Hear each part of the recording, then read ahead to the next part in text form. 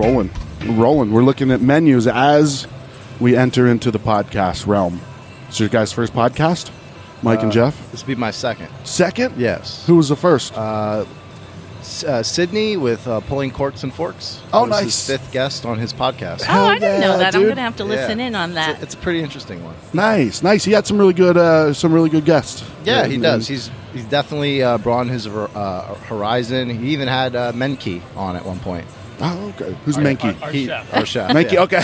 So Brent, Chef right? Brent Menke, Right. is the chef owner. Yeah. Okay, and Michael is the chef de cuisine. Okay. So- and this menu was actually designed by Chef Winokur here. So, And I've been a big fan of Chef Whitaker. We were just saying it goes back. We met in 2016. Yeah, when I was working at Flourish, I opened up that restaurant back in 2016.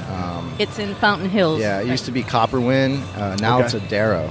So Okay. it's gone through so many changes. And that's where you first met this Yes, gentleman? and I remember it was a wine dinner. Yeah. And after having his food, I was like, "Who is this Who guy?" is this guy? Yeah. right. He was so talented. And then I've had your food over at the Canby. The Canby, yes.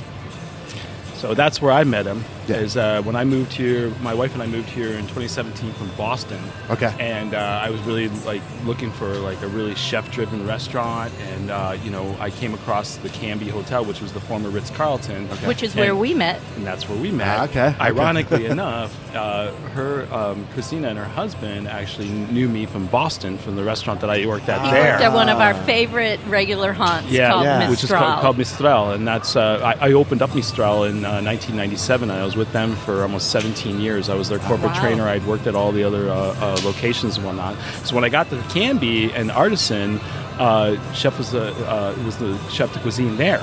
And he was working with Chef Dashan Singh at the time, and he was the chef de cuisine for him. And I was like, wow, this food, amazing. So I really enjoyed being able to be a part of the professionalism and the all the inspiring food that they were doing. Dream Team. It was sincerely, it was, yeah. it was at that time. And then, I think Kyle Kent was also working Yes, there. Chef he Kyle was. Kent too, Who at was the time. actually my sous chef over at Flourish. Oh, I did not know that. I recruited him. He was working over at Eddie Matney's restaurant in Old Town Scottsdale. Shout out to Eddie. I just saw him a couple weeks ago. How's he doing? He's doing good. He's up in Flagstaff. Oh, okay. Nice. Yeah, and I brought him on. I basically promised him this, that, the other. And I tried to produce what I said he could, get working over there, but it just never transpired, unfortunately. I ended up leaving. I actually went to go work for Enchantment Group and took on a executive chef role at one of their properties in the Bahamas. Wow. So that's what I did before I actually went to the Canby. So, Well, let's go back a while, though. Where are you from? Where did you grow up? born and raised here in Arizona. Okay. Grew up in Chandler. Went to Chandler High School. Didn't know what I was going to do. I was actually a tattoo artist out of high school, and I thought that's what my vocation Wait, was out going of to high be. school? Out of a high school? When you were in high school? I was that still was in your high business? school. I was apprenticing. out of the janitor's Yeah. room? Hell yeah, I love that. But it turned out to be not something I was as passionate for as I thought I might be. Okay. And I happened to get a restaurant job, and I fell in love with that. Okay. Well, two different kinds of art. Totally, Right? yeah. But both types of art. I mean, it's one of those things where, as a tattoo artist, you happen to be a tattooed, bearded man. And then when you walk into the restaurant industry, there's a bunch of tattooed, bearded men. So You would work I fit right in. if that all fails at brewery, that's Exactly. the next That's step, the right? next step, yeah. Well, full circle. So I left the Canby. I went over and opened up Maple and Ash. I was in the opening team over there. Oh, nice. Okay. And I was there for since the inception. And what ended up happening, this crazy COVID thing came about, and I come back to work over at the. To work there, and I lost half my shifts. I was like, what am I going to do? Whatever. So back in 2017, my wife, her girlfriend, was friends with John Krause, who's the owner of the Mick, and they were kind of romancing me about being their sommelier. I have a level 2. I also am a certified wine educator, and they wanted me to come up on board. And I said, listen, guys, unless you have a brick and mortar, unless you got something going on, I need to see it. It didn't come to fruition for them right away, because obviously opening a restaurant takes a lot of time to be able to do that. that. So Especially during COVID. Yeah. Right. Right. So then 2020, they opened up in COVID for the Mick Brasserie, and I came on board part-time working over at Maple and Ash and everything, and I saw what they were doing and like the genius behind the restaurant. You know, Chef Brent Menke, he studied at the Culinary Arts Institute in New York. Okay. He had traveled all over the world with the Fortune 500 on their yachts, and he fell in love with what's called, what he likes to call French colonial food. Okay. Meaning, like, you know, when the French colonized different regions, the food kind of followed what the culture was there with a touch of French influence on it. So he ended up meeting his wife, his future wife, on one of the boats, and she is from the south of France in Provence, and that's where Chef Brent Menke is right now. He's in their home in Provence right now. That's why he wasn't able to join us here, because I know he would have probably loved being over here. Well, I think that's a very good excuse. Yeah, right? Yeah. So, it almost seems made up if you didn't know who he was, right? Right. So but he also fell in love with that provincial style of cooking, which is, you know, keep it really simple, very clean ingredients and everything like that. So long story short, you know, we were looking for chef de cuisine, and I had known about Michael, and I approached him and pretty much was like, begged him to like come meet Chef Brenke. Yeah. And like they sat down, and it was amazing. Like after the conversation, Chef pulled me aside and he goes, "This chef reminds me of myself." And I could see the collaboration already, and it's been pretty much a match made in heaven. Like we Chef being gone right now, we've done a couple of wine dinners and things like that, and like Chef has taken the helm, and this is his menu.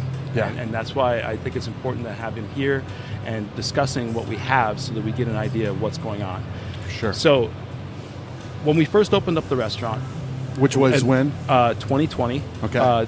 I told the gentleman, John Krause and Chef Brenke, that this was the best soft opening you could have ever happened. It's called a pandemic. Okay. You know, Sure. We had an 800-foot patio, which was great, and the community had been so supportive of us. So, you know, like it's the Scottsdale, like they have their own website and everything about like all it's like a living Scottsdale living, okay. as they talk, and they basically just blew us up, and we've been so busy and so well receptive. Like it's amazing. Where's the location? It's on Hayden and Mountain View. Hayden and Mountain View. Yeah, okay. just off of Shea. Gotcha.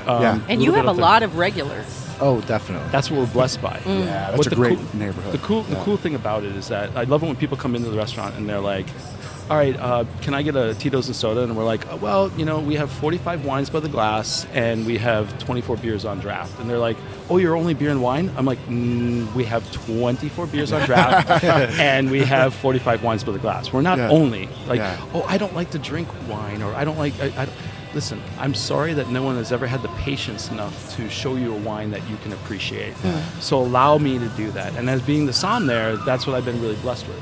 Yeah. And also the fact that, you know, when I moved here, it took me almost a decade to be welcomed into the som community in Boston. I come here and all the soms are so welcoming and so open. And so when I sat down, when I took over the position, I talked to the ownership and I said, "Listen, I really want to do something that we can do to give back to the som community here." Yeah. Because so many people have that mindset that som or the Cicerone, when they come to the table and they're going to suggest something, they're there to steal their pocketbook. And it's like, no, they're not. They're here to enhance the experience. Sure. You know, the beer and the wine. And Jeff has a nickname to make that much more approachable. My wife gave me a nickname after I got my level 2 that she calls me her cork dork, and I kept it. So I kept does that have a double meaning by any chance? So it's my title. I call myself the resident cork dork at the Mick, and you know I think that kind of takes away some of that pretentiousness that sometimes it comes along with it. You know, sure. Because they see the pins, they see the tie, they see whatever it might be, and they're like, okay, who's this guy come to the table? And what's amazing is we started Sombra, which you'll see the belt in front of you. Heavy belt. Yeah, that's some real hardware. That's legitimately a title belt from boxing, and we wanted to make it as like that style, a boxing match where we did 2 Soms. So we started up Som Brawl back in January, and we had no idea how this was going to take off, and it just blew up. Yeah. We started with like 30, 40 guests a night. By the time we finished with the finale, so it was 8 Soms against going against each other head to head, blind tasting. The guests were blind tasted, and they didn't know not only what wine they were drinking, but they also didn't know what Som chose it. So at the end of each of the tastings, they would just circle off what they thought was the best pairing. And then And after it was so each coach, fun. You know, Jeff and his whole team engaged everybody in it. So I liked, you know, when somebody would announce something, the audience would whoop it up, or we were playing Eye of the Tiger. Like we great. we had at the finale we had a ring girl come around with the rounds and everything like that. That's like great. legitimately, we tried to really make it look like a battle. But what ended up happening is that at the finale, we ended up selling out the entire restaurant. And it just became so popular that when we talked to the chef and the ownership, and we said, you know what, we should do something a little bit different. Let's play around with beer versus wine. And I said that it'd be amazing to have the champion of our Somm Brawl, who is an advanced Somm, meet an advanced Cicerone and go head to head. The inspiration actually came from this book, which 2008 this was published. This is he said wine. He said beer. She said wine. So Sam started up Dogfish Brewery, and Marnie was one of the first women sommeliers in the world. And they got together at a collaborative endeavor to be able to go, and they traveled to all the major metropolitans, pairing up. Like, think about this: 2 of the oldest libations known to man, right? Paired with food, and what was the best of the pairing? Now, I'm not going to give any spoiler alerts, okay? Because you guys can read the book, whatever. It's an older book, and it's been around for a while and whatnot. But what's really cool, what do you think won? Who do you think was the best? Who do you think won beer versus wine back in 2008 when they were doing this stuff, right? Are you really asking this? Yeah. I think beer. Yeah. well, I think with the way you couch the question, I think beer too. Yeah. I would argue beer. Right down the middle. He tricked us. Son of a... That wasn't an option. It's that was not an insane. option. Isn't it amazing to think about that? You know, like Yeah. 2 of the oldest libations, like, and people were divided equally throughout all these tastings. And they went to 30 different metropolitans doing this, and they came with the same results pretty much at every one of them. It'd be divided maybe like by 1 or 2 people or what it'd be bad, but I mean, other than that, it was pretty much completely divided equally. That says it all. Yeah, it shouldn't be this or that, this and that. Right? Well said, Eric. Yeah, thank well you. said. And that's why you guys put together books. That's right. Because of this stuff, the inspiration Like the between rant. the 2 of you guys, and like Thank why you. I love being able to sit down with you guys. Because I mean, here we have Arizona Beer Book. I had no idea of all this stuff that existed here without reading this, and now I've like seeked out these different products and tasting these different Well, I think beers. that's why Thank we you. each wrote it, to support the community and get the word out about. Oh, for you know, sure. I tell people Arizona is so special. And it kind of goes under the radar. I feel like people are paying more attention, but Yeah. I mean, Well, the like you said, with riches the- we have here. Yeah. Well, like you said with the Somms here compared to when you were in Boston, completely different world, right? So open and stuff like that. And and when I first moved here, there was like maybe 60 wineries here 5 years ago. Okay. They're already up to 125 wineries now. Wow. Like, it's crazy how exponentially fast this whole market has been moving. Yeah. And I feel blessed being a part of it and to see the evolution that it's taken. And I mean, we're not going to be necessarily focusing on Arizona wines or Arizona beers in this tasting and in this competition. Sure. I said, but I think it's really great that we kind of take note of this, that right here in this valley in Arizona, like how we are blessed to have so many different varieties and choices, whereas other parts of the country and stuff like that, I think that people haven't seen this much variety and that's out there. And what they're playing with and stuff that they're doing, we can go on about all the wineries, we can go on about all the breweries, and I think it's really awesome that Phoenix Brewery allowed us to be here. For sure. I would love to have been at the MIC, but we're going through renovations right now because we're closed for the next week, just because Chef's gone, and we're going through a bunch of stuff, but I think it's awesome that they were like, oh yeah, come on, hang out with us here. Yeah. Do you know what I mean? Yeah, that's Like, my first time here. I That's a haven't been great here spot. before. yeah, Really And you great talked to about know. how fun everything is. For you, developing this menu, was it a lot of fun? Of course, every menu I make is fun. Like I try to create food that is going to be unique, not just for that night, but just in general. I want people to they're coming for a one night only experience. If they have a great experience and they eat really good food, they're going to come back to the restaurant when there's not an event said. going on. Yeah. So- What was the inspiration behind the menu, Chef? Because I know that we talked a lot about what we were going to do here, but if you look at the different courses and stuff like that, I think that there's very unique differentials in each of the courses that can go both ways. Yeah, you know? that was on purpose. Like, I made some dishes that I thought were more geared towards wine, some dishes that were geared towards beer. Gives the other person more of an That's really opportunity smart, to like yep. really kind of think about what they're going to pair that dish with. And I think that's something unique, because when you look at it, the pretzel bagel. I mean, obviously that's geared towards beer.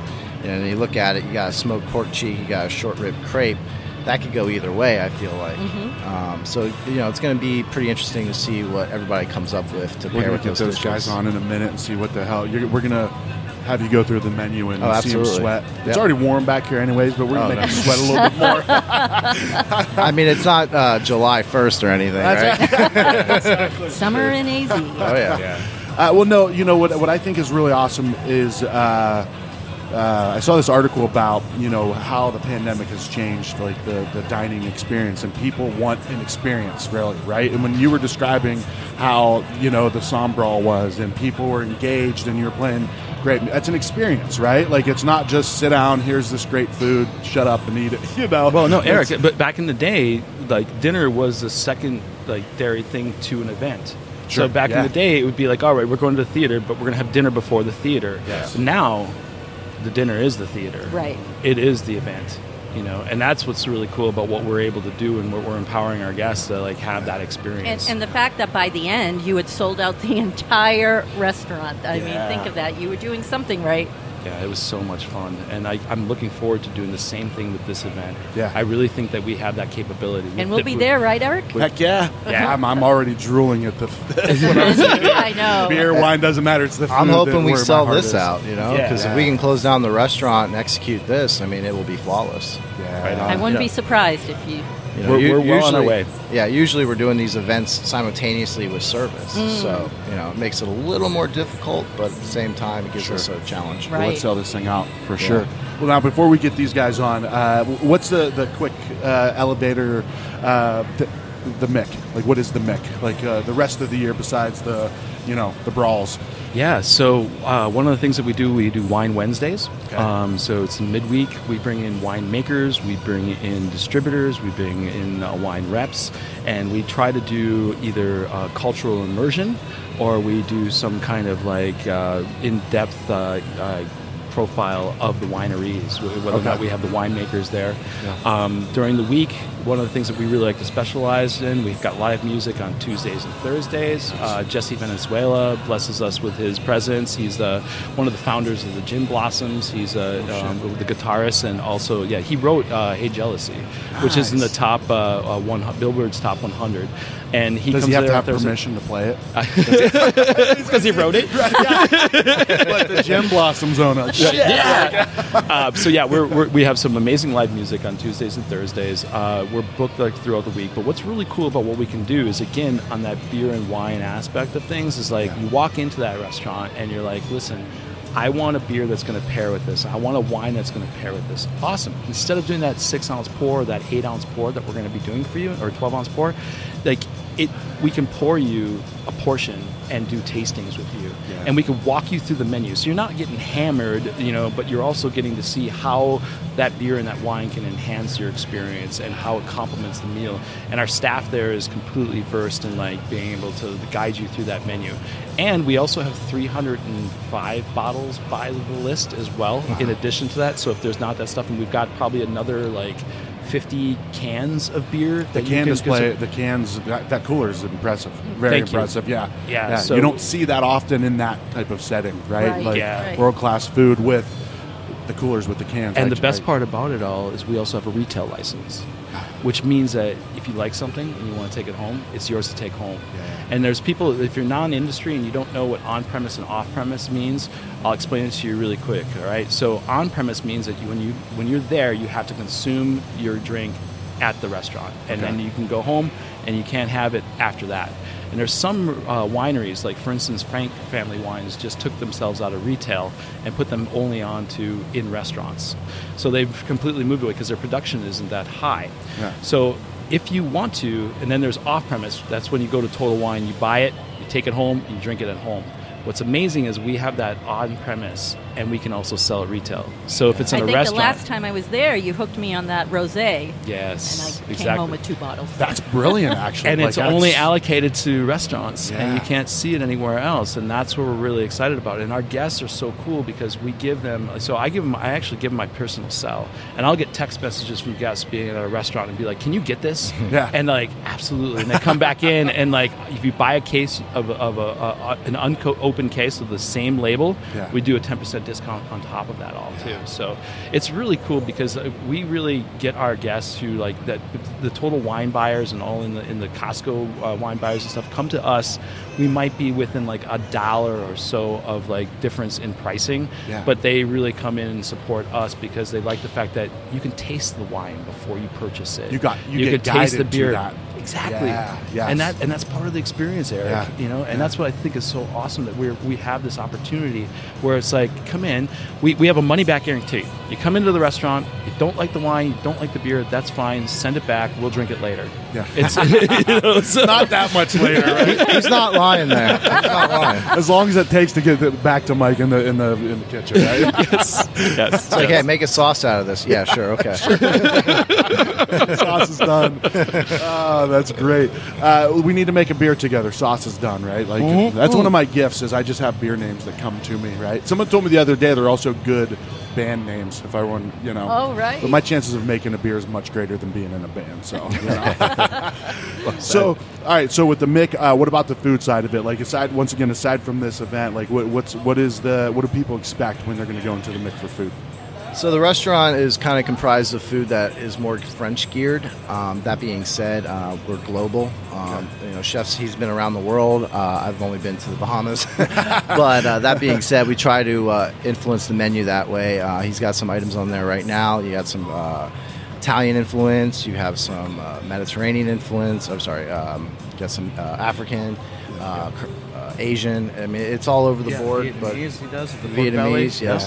Nice. You know, I'm trying to kind of guide it towards a more French approach. That being said, I'm all about global flavors. I've never tied myself down to any particular cuisine. I always tell people like I'm a ingredient-driven chef. Okay. You know, you're going to give me something like some eggplant, some sunchokes, some mint. I'll figure it out. You know what I mean? Now I'm hungry. Yeah. Yeah. But no, You also have a very deft hand with when it comes to chilies, and that's what I really appreciate too. You really know how to balance those things.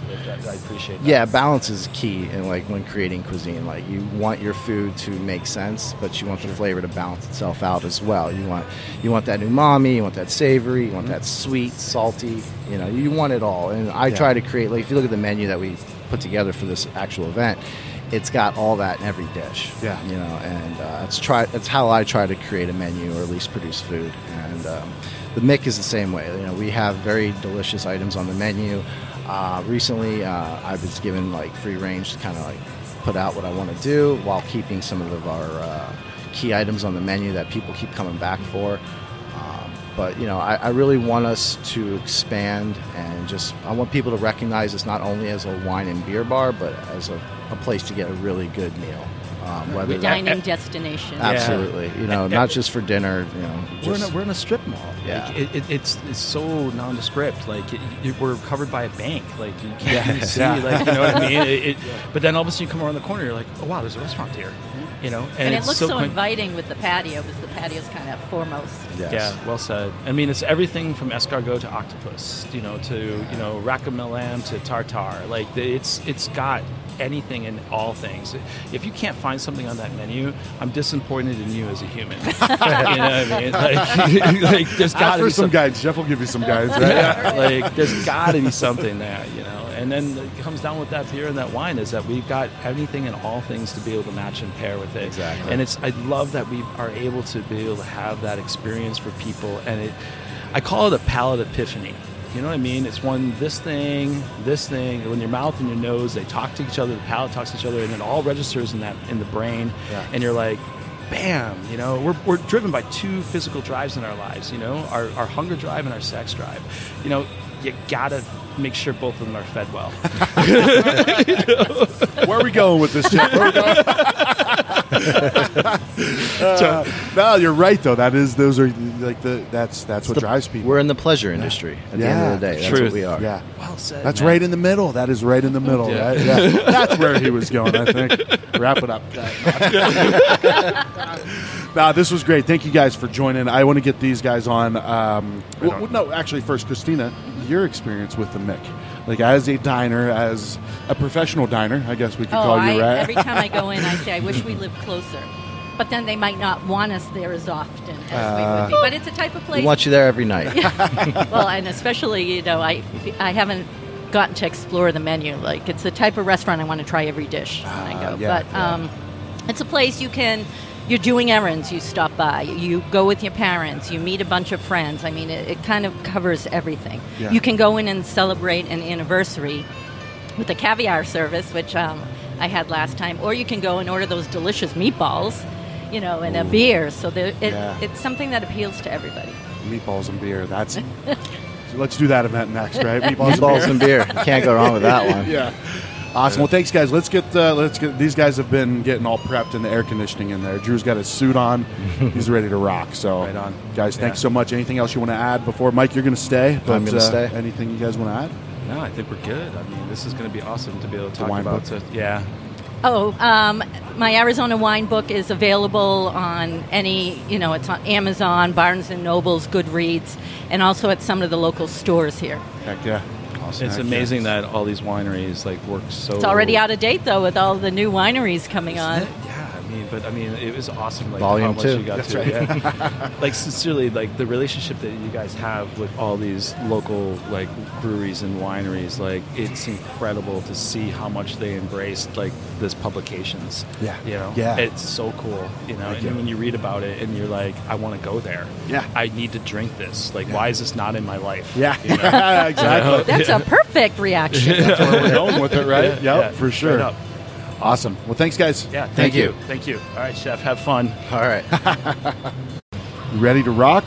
Let's do it. All right. So now we're going to really kind of dig into what's happening, right? So Chef Mike here has put together this incredible menu, and you guys have to live up to the expectations of this extravaganza they're putting on, right? Yeah, it's a phenomenal menu. I appreciate that. Thank you. Yes. Well, so introduce yourselves first. Let's start with Drew over here. So I'm Drew Cameron. I'm a certified sommelier, and I'm currently a server at Cafe Monarch. Excellent. Is this your belt? Yeah. We were talking about this earlier. We had a little competition in the spring, and I was lucky enough to come home with the belt. So it was a lot of fun. That was the one that they said the last night was sold out, right? Yeah, that's right. Yeah, excellent. That's heavy duty shit right there, man. That's a real medal. Yeah. Yeah, it weighs about 10 pounds. They spared no expense. It's a my cross to bear carting this thing around town. Yeah, that's right. Oh, yeah, you look very ashamed of it as well. So, are you from, just a quick story of you? Are you from Arizona originally? No, so I'm from New Hampshire originally. Oh no shit. Okay. I moved out here in 2007 to pursue a degree at Arizona State University, and coming from the East Coast after experiencing a winter or two here, I mean, I was hooked. I was like, I'm not going anywhere. You got to drag me kicking and screaming. Yeah. Was it food related or food and beverage related, what you went to school for here? No. So I my whole life I played sports. I always thought I was going to be a professional baseball player. I grew up wanting to play for the Red Sox was my ultimate dream, and then when that dream sort of fell by the wayside, I wanted to be involved in sports in some form or asset. So I pursued a degree in physical therapy, and once I got my my bachelor's, I kind of did a cost-risk analysis. There was a lot of things going on at the time, politically, and changes in the healthcare system, and some people that I had shadowed weren't so kind of happy with the way things were going. So I ultimately chose to go a different direction, and I had worked in bars and restaurants my whole life, putting myself through college, so it was just kind of a natural fit to kind of slide back in and pursue what I had already known. Yeah. And what, how did you get to the laser focus of wine? It's kind of funny because beer was kind of my first love. I was a home brewer. Had always worked in kind of like lower level restaurants and little dive bars and beer bars and that sort of thing. It wasn't until I got into fine dining that I found an appreciation for wine. It was I can actually like go to the exact moment. Wow. I remember it when it just kind of clicked because I never really understood it. But it was January 2015. A couple nights before the Super Bowl, I had a bunch of people that flew in town for the Super Bowl, and they were just balling out at this restaurant. I was working at Wildfish at the time, which is now where Maple and Ash is currently. Okay. And it was a wine that nowadays I don't even like, but at the time it was Cardinal 2010. It was a Chris Carpenter wine, all mountain fruit, Cabernet and Merlot, and it was decanted for a couple of hours. They left me about half a bottle in the decanter when they left. I tried it and I was like, oh, there's something to this. It makes sense. And it was kind of a perfect storm of events. One of my really good friends was looking to kind of take his beverage knowledge to the next level, and he asked me to go get our intro somm, or our intro with the Quartermaster Sommeliers that year, and he just wanted a little study buddy, so I joined him as kind of like a favor. And then I fell in love with it, and it just embraced the journey, and I've been kind of grinding ever since. So it's been about 7 years now. It's been a lot of fun. Now you have to pair your wine with a pretzel bagel, right? yeah. That's this menu is a lot of fun. There's certainly some challenges and some curveballs. I'm excited to see what we're able to come up with, and to compete against a guy like Chuck with his knowledge and his experience is going to be a lot of fun. Well, Chuck, I saw you pushing the belt towards him to cause intimidation. And first off, I don't have a belt. I mean, I do, but it just keeps my pants up. I don't have anything fancy. That's the true hero, yes. Well, Chuck, real quick before we as I introduce you, so I grew up outside of Pittsburgh, right? So when I started to get into craft beer out here, people would say, Chuck Knoll. I'm like, wait, Chuck Knoll? Like, and it's a different one, badass in his own way. I've heard that a lot. Actually, I was laid up years ago with an Achilles tendon injury, and I did some research. Turns out I am related to that Chuck Knoll, but no shit. You've got to go back to Germany in the 1860s. And my family went to Philadelphia. His family went to Cincinnati, Ohio, rather. Yeah. And we parted ways in the 1860s. But technically, there is a relationship. That's awesome, though. I like to call him Uncle Chuck, especially when I'm in Pittsburgh. I've never gotten a decent table, though. So you're a beer guy. Are you from Arizona originally? No, I'm from Philadelphia originally. Okay. Born and raised in Philadelphia. Came out to Arizona because you don't shovel sunshine. That's right. New Hampshire, right? And you're from Arizona. I'm from Arizona. I have all family from Philadelphia, though, so we have ties. So I was born and raised there, went to the University of Delaware, fell in love with great beer while I was in college. It was actually Anchor Steam was the first beer I fell in love with. And came back from San Francisco to Philadelphia, to Delaware again, and couldn't find Anchor Steam. So I started drinking Belgian beers when I could afford them because, again, I was in college. Just fell in love with the flavor, that full flavor beer. Worked in a variety of industries throughout the years. When I moved out here, I had the opportunity to get into the beer business. Been doing it for almost 20 years now. Marketing manager for Crescent Crown Distributing, and I'm in charge of the small to medium craft, specialty import, that sort of thing. Nice. And you are a certified?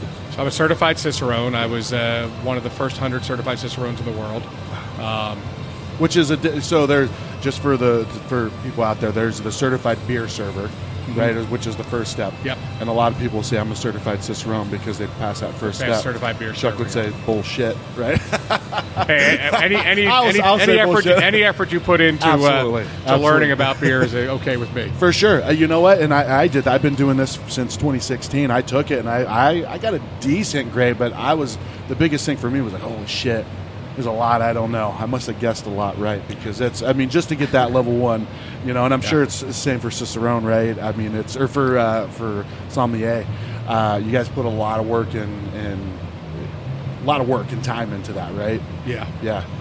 It's certainly humbling. The more I learn, the more I realize there's so much out there that I don't know. in wine as well as in beer. Yeah. If you want to go and take any particular one topic and go deep down in the rabbit hole, it's infinite. You can keep going and going and going, and there's never any end. So I think that's kind of one of the things that drew me towards it too. Is it's just you're a student for life if you're going to be a Somm or a Cicerone, because things are always changing. Sure. Yeah, because imagine you find this thing you're meant to do in life, right? And then you get to a point where you're like, oh shit, there's nothing beyond that. Now you hit it. That was the pinnacle. Yeah, there's always something behind. Just when I thought I had everything done, they come up with hazy IPAs and all sorts of other flavors and stuff. So now I got to learn more. I would love to get Chuck Knoll's opinion on hazy IPAs, and even the evolution of his opinion on hazy IPAs. I continue to look for the meaning of hazy IPAs. Okay. I mean, I've had some I really like. I've had some that I don't care for, but I understand why people like them. They're not necessarily my thing, but you know what? I've had some I really enjoy. Yeah. I think if they're an IPA first and hazy second, they're good. Okay. If they're designed to be hazy, and by the way, let's call them an IPA, not just so because we much. threw a shitload of hops in there. Yeah. And Well, it's mostly dry hopping, but then there's other stuff thrown in sometimes to make it hazy. Nah, it's not for me that way. Is there a hazy IPA of wine? Is that like rosé? Is rosé the hazy IPA of wine? I don't know. I'm not trying to throw you under the bus. That's a great question because, I mean, I will say there are certain varietals that, in certain varietals that I don't really have a taste for. I can appreciate them for what they are. Yeah. I happen to be a hazy person, but I like IPAs in general. Sure. I would always kind of gravitate towards IPAs, but then, like the bitter is better. The more bitter, the more better kind of mentality. The West Coast IPAs, when that started to kind of go away, I'll revisit some of those old school ones like Stone IPA and things like that, and I'm like, whoa, I used to like crush these, and now it's like it's a struggle to get through like a couple because of the hazy IPA movement. Yeah. It's been, like they've gone so sweet compared to what the palate used to be. Yeah. In the wine world, there's no one thing that you can really point towards as that, but the trends are always changing. Okay. Like I'd say the rosé sort of revolution that's happened in the last few years here is relatively new to us, but in Europe, that's been a thing forever. Okay. But it's always an evolution. There's always more things, and keeping up with the trends is one of the big things. And one of my main focuses as a Somm is kind of pinpointing those new producers or those new up-and-coming regions where you can still find value, because wine is getting exponentially more expensive by the year. Yeah. All right, well, we're going to pair those beverages with this gentleman's menu right here. So even before we got started, I heard you guys both, like Chuck first, you were like, what am I going to do here? Like, how am I going to match this, right? So let's go through it a little bit. We'll have Mike kind I could of just explain. be sandbagging a little bit, too, though, so you never know. That is true, because you guys don't want to give it up, right? So I guess that's a good point. So we'll have a chef go through the menu, and I guess maybe in a general sense, what you would share what you would like. I can see Chuck's got that serious look on his face. He's like, I'm going for that damn belt, man. So, Mike, what do we got here? So we're starting off with... Yeah, so with the first course, we have a pretzel bagel. And personally, I've never actually had a pretzel bagel. I just kind of... I figured why not combine the two, you got German heritage, a little Jewish heritage, you might as well. What is it that makes it a pretzel bagel? So definitely going to do a pretzel-style dough. Okay. Shape it in the form of a, bagel. Yeah. We'll boil it as you would in honey water. Okay. And then we're going to bake it off in the oven and get a nice crust on it, get a nice sheen. So it should be very reminiscent of a pretzel in general if you were eating it blindly. Yeah. But it'll be the shape of a bagel. That's convenience, dude. You made a plate out of a pretzel. Yeah, I wanted to compartmentalize the dish a little bit, make it kind of simple on our end. Yeah. But we're going to make it from scratch, so that takes away the simplicity of it. Yeah. But we wanted to create something that was going to have various flavors. We wanted it to be smoky, we wanted it to be creamy, we wanted to have some acid. You're going to get that in the form of the mustard, you're going to get that in the form of the pickle. Okay. So it should be a well-rounded bite to eat.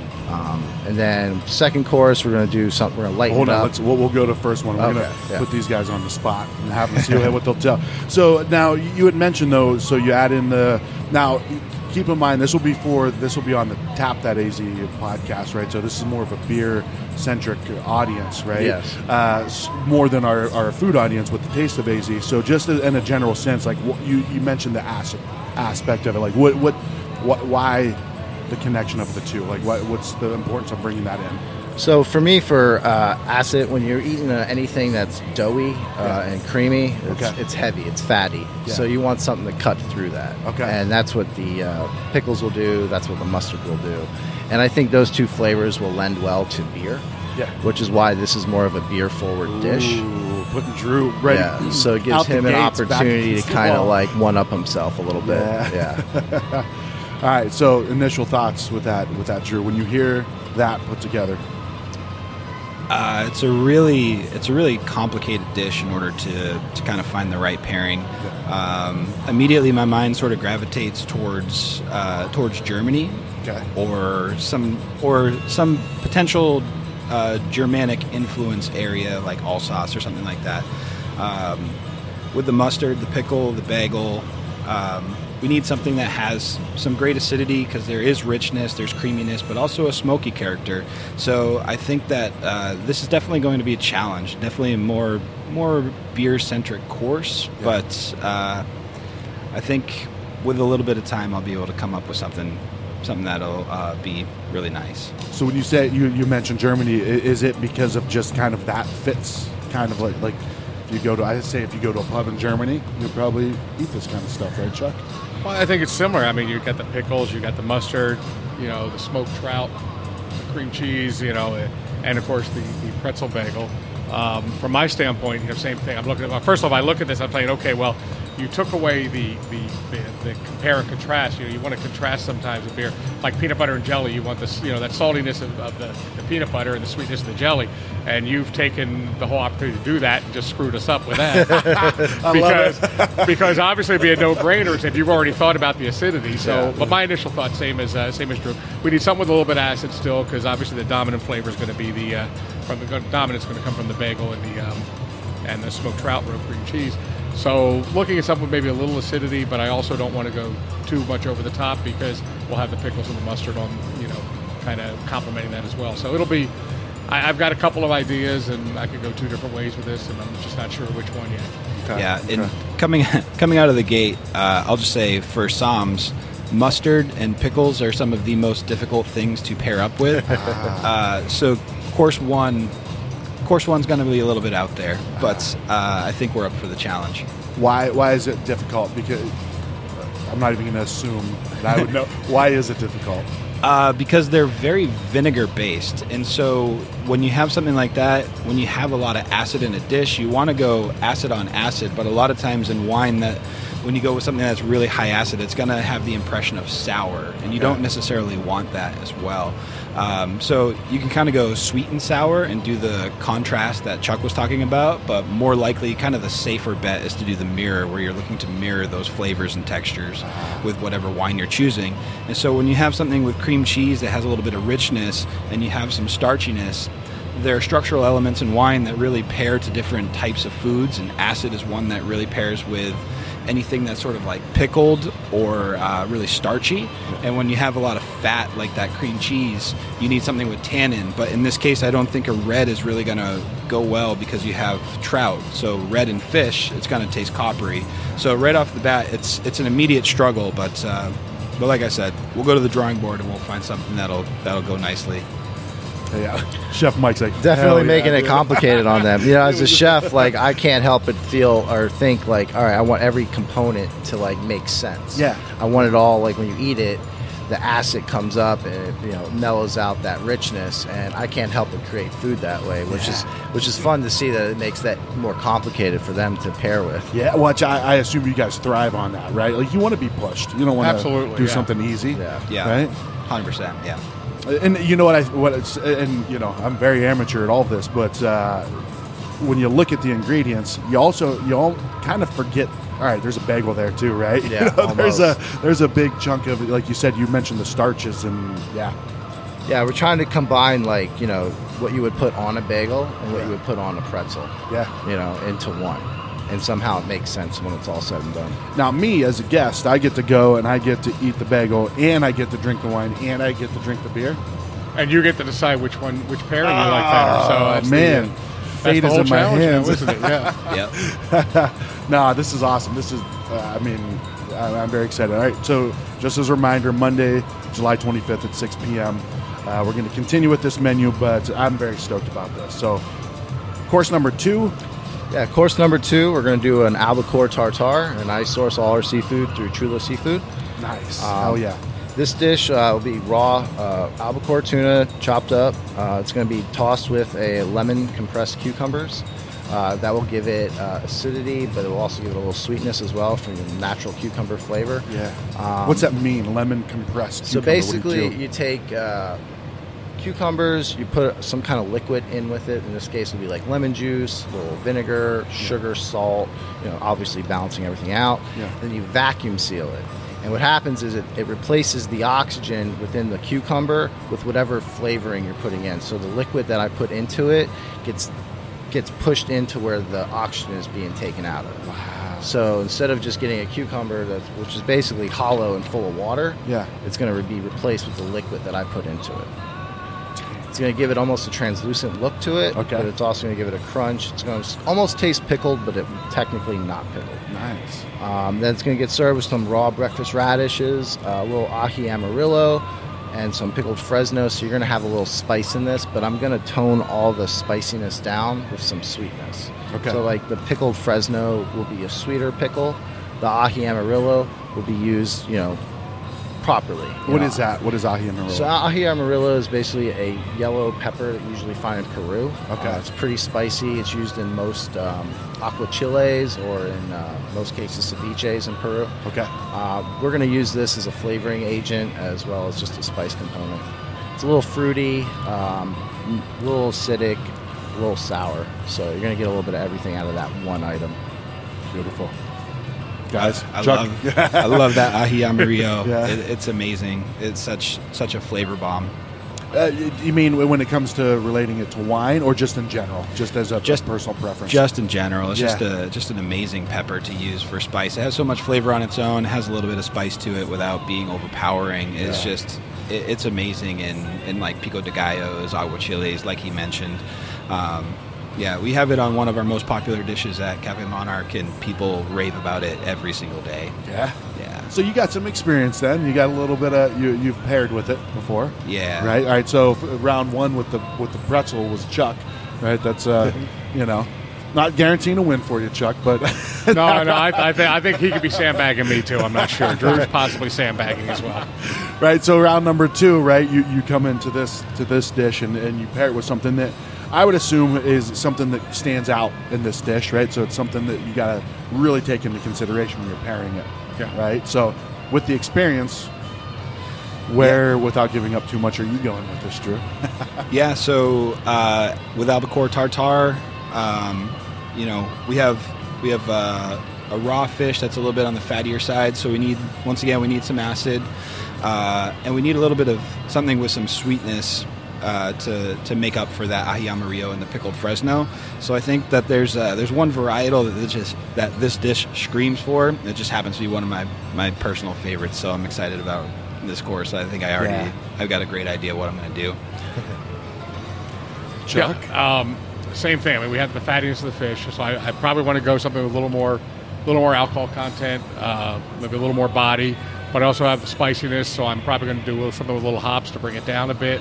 Mild spicy, mild hops. And again, people hear hops, they think IPA, but there's so many great beers that use hops that aren't IPAs. Yeah. I'm leaning towards a Belgian, some sort of Belgian pale, maybe a Tripel or something here that has maybe a little hop profile. Something that'll balance everything out a little bit, and I certainly want some carbonation, because when you're dealing with spice, one of the things carbonation does is it helps cleanse the palate. Okay. One of the things I've always thought that beer has over wine when it comes to pairing with food is the carbonation helps cleanse the palate. Okay. Yeah. It's like activity going on in your mouth, working. Yep, exactly. As well as that. So now with the hops too. So the hops typically are something that go well with spice. Hops can go either way with spice. If it's Okay. really, really spicy, sometimes hops can intensify the spice and it's a little too much. Okay. But with milder spice, the hops can help bring it down a little bit. Sort of help kind of almost kind of like that peanut butter and jelly analogy I made earlier. Kind of just take a little of the edge off that. Yeah. So that's kind of the way I'm leaning right now. But we've still got a little time to finalize. Yeah. I saw you taking notes, continuing to take notes. But we're going to put a book in between you guys. So, yeah. It's like, what's the game? Battleship. You guys are playing Battleship with your menus. So, now, course number 3, dude, of all the courses, I'm the most excited about this one. Yeah, me too. Chef, this is, what? So, how is this? So in the end, so I'll just tell you what it is. So it's smoked pork cheek. It's going to serve with a corn pudding, crispy grits, and a blueberry sour gastrique. Okay. At the end of the day, you got American barbecue right there on the plate. You got your smokiness, you got your acidity, you got your sweetness, you got your cooked meat for a long period of time. So you basically got backyard barbecue right there. Pairing it with corn pudding, summertime. We can just basically make like a corn custard. Okay. That'll be chilled. It'll actually cool down the dish a little bit. Add some nice creaminess and fattiness to it. The grits themselves, I'm literally going to make like a pan of grits, chill it, dice it up into like cubes, and deep fry it. So you end up having these little hot morsels of creamy grits that are also crispy. You had me at grits. Yeah. Then you had me twice at crispy grits. Yeah. And then you had me 3 times at cube. Yeah, you just can't go If you wrong. could just throw a little bacon in there, we'd be all Yeah, set. you know what? Well, you know what? With the smoked pork cheek, you won't even need the bacon. Fair enough. For sure. And keep going, because I'm really interested in this, because this And is then like the sauce, right? Yeah, and then blueberry sour gastrique. There's this particular beer company I like that I'll be purchasing their blueberry sour from. I'll reduce that down, add sugar, vinegar, a little salt, maybe some spices. Yeah. Just cook it down, call it a day. I mean, it's going to be a room temperature sauce, but it's going to be umami. It's one of those things where like it will pair with anything. Is it? I got to ask you this. So, Yes. is it an Arizona brewery? It is an Arizona brewery. Is it a Crescent Crown? It is Brewery? not Crescent Crown. It's College Street. I'll tell you later. The reason I asked, you got College Street? We have College Street. Yeah, I was wondering if it was that one, but The there Beer is de another Garde. blueberry sour. Beer that's de Garde, I available. think is what it's called. No, it's V. Beauregard. Yeah, okay. Is that how you say It's it? kind of from the Willy Wonka, Violet Beauregard, who eats the I love blueberry that and swells sour. up. Yeah. Love that. I'm glad it's a Crescent Crown product. But the reason I asked is because I love that beer, and I might shadow you to figure out how to make that sauce. Okay, If I could. absolutely. That would be like a feather in my cap at the backyard barbecue. I'll give you a bottle. How about that? Ah, sweet, dude. So, like you said, it's backyard barbecue, right? Yes, it like is. it's smoked pork cheek with Yes, and this is one of those courses where I feel like it can go either way with the beer or the wine. I think both guys are going to be able to have fun with that dish. Chuck. Yeah, you can have fun with it, but it's challenging because barbecue normally would cry out for, something a little malty, something to kind of clean everything up. You think about having maybe an amber or something, but then, you look at that, the sour gastrique and you're like, okay, well, now I need something a little different. So while on the surface it looks like it's a fairly easy pairing, there's a little bit of a challenge. This is actually the one I'm struggling the most with right now. Oh, really? Okay. I again, there's 3 or 4 different ways I'm thinking, and I'm just not sure which is going to work. Yeah. Listening to you right now gives me a little more insight, so hopefully I'll be able to narrow it down now. That's Happy what to I'm help you here out. for. That's what I'm here for too. To give you insight into Chef Mike's mind. And what about you? Right? People don't think backyard barbecue wine. That's just. I mean, I'm from the Midwest, right? Right. So we don't typically think of. So, I mean, there's several different wines that are easily pairable with some classic barbecue, just depending on regionality, what type of protein, what type of sauce, whether it's dry rub or a sweet and sticky sauce or vinegar-based sauce. So hearing a little bit more about the blueberry gastrique, I think that was kind of the one major wild card with this dish. The rest of it's pretty straightforward. We have some starchiness, we have some richness, we have smoked pork cheek, so we want our wine to reflect that smoky character. So immediately I'm thinking Rhone varietals. It's just a matter of where we're going, ultimately where we land. I want something with a lot of blueberry aspect to the actual wine itself, and kind of maybe a touch of residual sugar to bring out a little sweet sour component with that blueberry to kind of play to the sauce if that's going to be a dominant flavor in the dish. But you also want to have something with a little bit of oak on it to kind of make up. Anytime you're kind of smoking, pan searing, grilling, charring, anytime you have that Maillard effect, In wine, to make kind of next level pairings, you want something that has a high intensity of oak and charred oak in particular, or winemakers will call it toasted barrels. Yeah. let's not offend the Cooperages out there. But we want something with a new oak component to kind of stand up to that smoky character, as well as a smoky element in the wine. And if I can get something that has a little ripeness and some blue fruit to it, I've got some ideas. Yeah.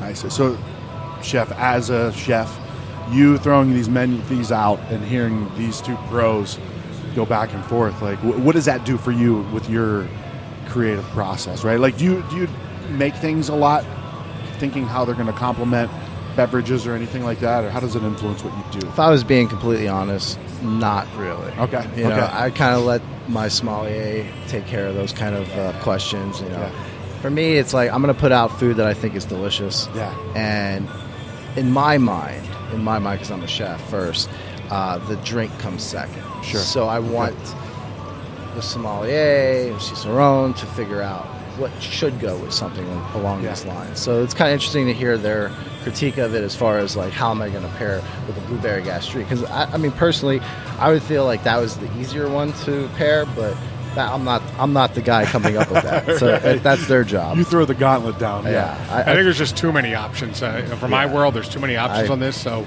it's really just narrowing it down to the best. That's awesome.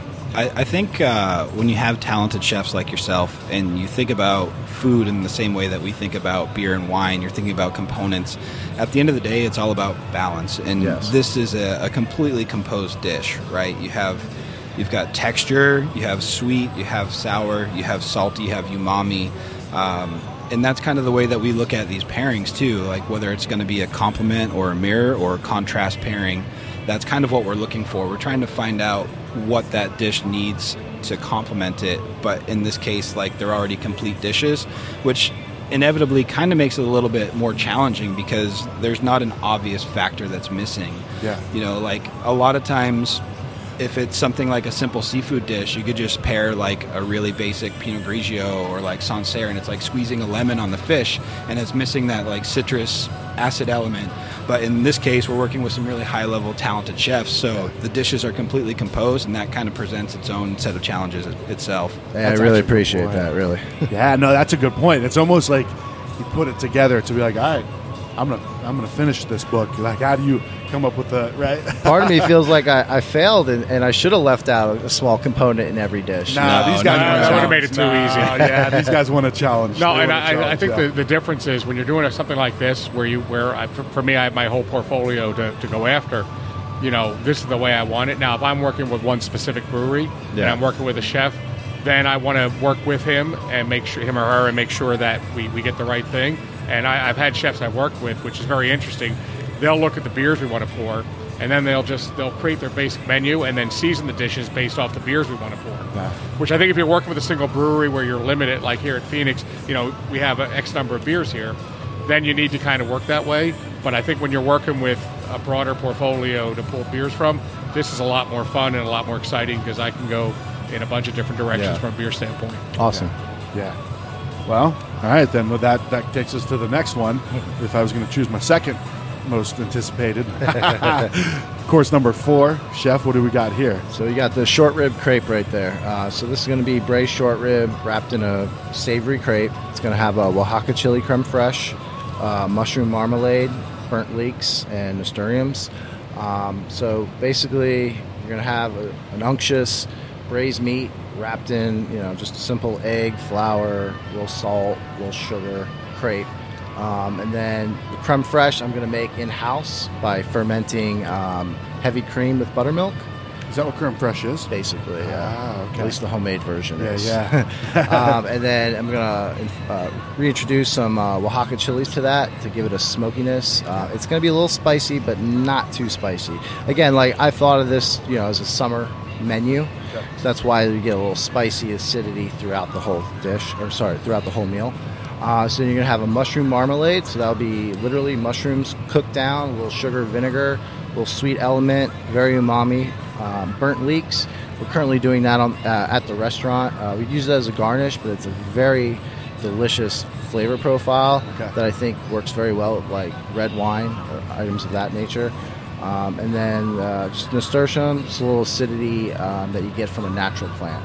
So what is that? Is it a seasoning or is it like a So liquid that's or what? it's actually a flower that grows, and the leaves and the flower are both edible. Oh wow! Yeah, Okay, yeah. A little grassy citrus flavor you get out of nice. that. And probably look beautiful too, right? Very nice. Yeah, yes. yeah. All right. Well, you threw red wine. You threw that one out there for the burnt leeks. Yeah. Is that what you're looking at? Yeah, I mean, this dish certainly screams for red wine. It's just a matter of which one. You know, the spice level is really probably going to be the big determining factor. With the mushroom marmalade and the burnt leeks and nasturtium, you definitely want something that's lends itself to being a little bit more earth-driven. Okay. So we're probably looking at something from the old world here, and we want something with some structure to kind of accommodate for that fatty short rib crepe. But the number one thing is alcohol can really exponentially boost that level of capsaicin or that spice level. So depending on how spicy that Oaxacan chili cream is, we might need to kind of go with something a little bit lighter. That might not be as well with the rest of the dish, but if he says it's a little bit more smoky, then that gives you all the options to play around with. So are you waiting until can you taste the day of and make a last minute decision, right? Or do you have to call your rosters in? We got to make sure the beer's there and the wine's there. So we'll be making the decision early, and that's okay. Yeah, yeah. This is kind of this is all kind of theoretical, right? Sure. We're choosing these based off what we're presented without actually tasting these items beforehand. And there's no way you can't do the old bait and switch last second, shit, I tasted it in the back. No, because we're going to be bringing in wine specifically for this event, so they've got to be ordered the week before. So it's a little too hot to keep 20 beers in my car just in case I want to switch out. But I guess we could do it, but whatever. Yeah, so it'll be a clean slate for us both. We'll both be going into this having not tried any of these. This is all sort of theoretical based off of the descriptions that we're getting. Great. I mean, that's the whole part of it, right? That's. Chuck, what do you? And I definitely want something earthy that's going to do that. I mean, the beer equivalent, if you will, of a bigger red wine. We talked earlier about how I'm using some hops to kind of cut the spiciness of the peppers in the second course. This way, I want to go differently on this. I'm going to do something a little maltier, a little sweeter, which will also serve the same kind of purpose. I have a couple ideas on this as well. But I do know I want something bigger, I want something richer, I want something that's going to stand up to this dish, because looking at this, it seems like it's got a lot of umami, a lot of richness to it. Yeah. And I want something that's going to stand up to it, but I also need to cut some of it a little bit. So this is going to be a fun dish, and I think I have a funny feeling this is going to be the best dish of the night, and it'll probably be the toughest choice between beer and wine for both of us. All right, I'll be the judge of that. We hope to see you there. One of the judges of that, yeah. All right, and then you wrap it up with dessert, of course, Chef. Oh yeah, so we got a chocolate bread pudding on deck for dessert. That's going to be an interesting dish because it's going to be served with coffee jellies, brown butter semifreddo, and some anglaise. So you got, again, a very nicely composed dish. Once upon a time, I used to work for Cowboy Chow. I worked with Country Velador, and she owned Super Chunk Sweet Treats, and she was known while working at Cowboy Chow for her bread pudding. Okay. And I learned how to make bread pudding from her. Nice. So I'm not going to say it's better than hers, but I'm definitely going to say it's on par. I love it. I don't know how to say this, but this isn't the chopped salad that everybody's making everywhere now. That is the restaurant. Yes. The most you stolen can get that chopped like salad 4 in the different land. places now. Yeah. Well, at least 2 of those were Bernie, so. Yes, exactly. Actually, it was his sous chef that created it years ago. Well, he took it everywhere, though. Of course. What is the story? Tell the story real quick. What is the chopped salad? Bernie Kantak was the chef who got the credit for it, and when he started opening up his new places, that chopped salad appeared in every one of them. And it's pretty good at every one of them, but it's still not the original. It's not the original.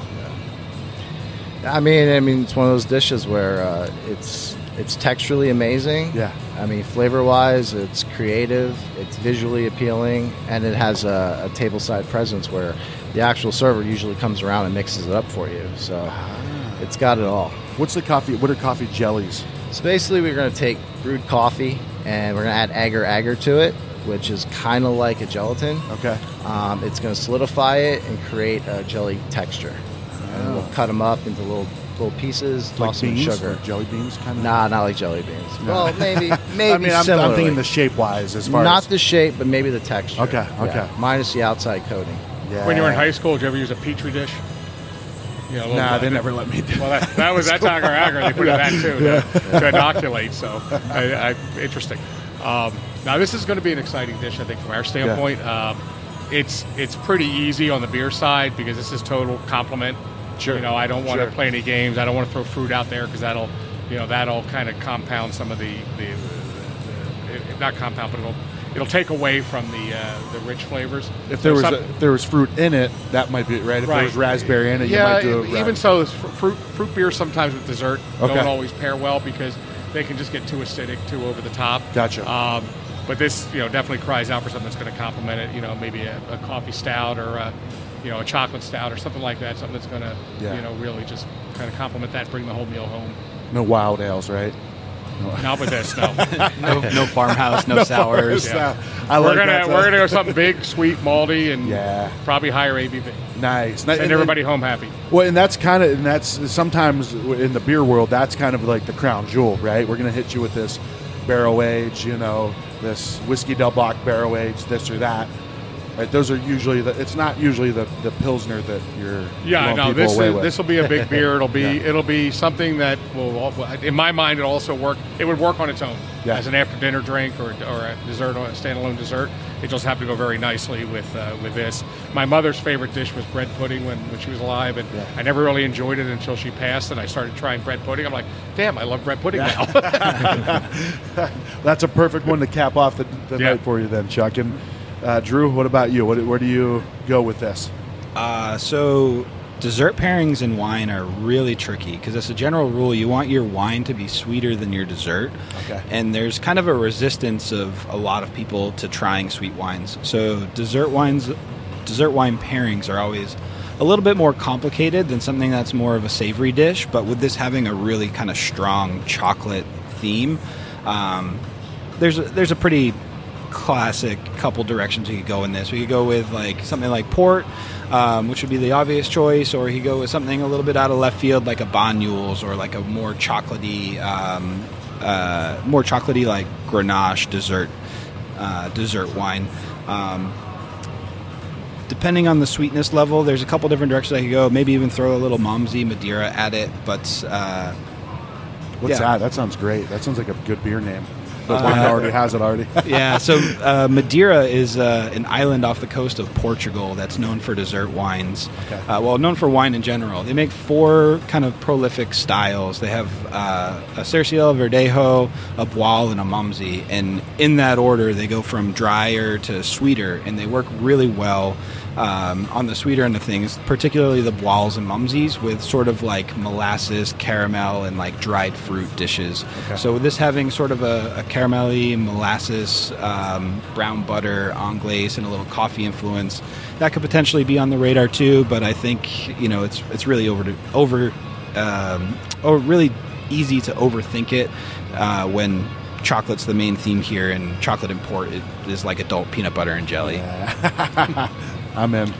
Back to the peanut butter and jelly. I was going to say full circle, right? Full circle. So, well, guys, thanks so much for doing this. Really excited. This is, once again, July 25th at the McBrasserie and Bar, Hayden and Mountain View.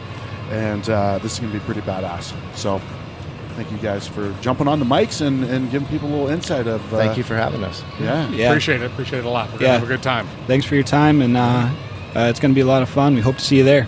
I'll be there eating and drinking, which is what I do very well. Perfect. Awesome. Thank you. Awesome, guys. Thank you. Thanks. Thank you very much.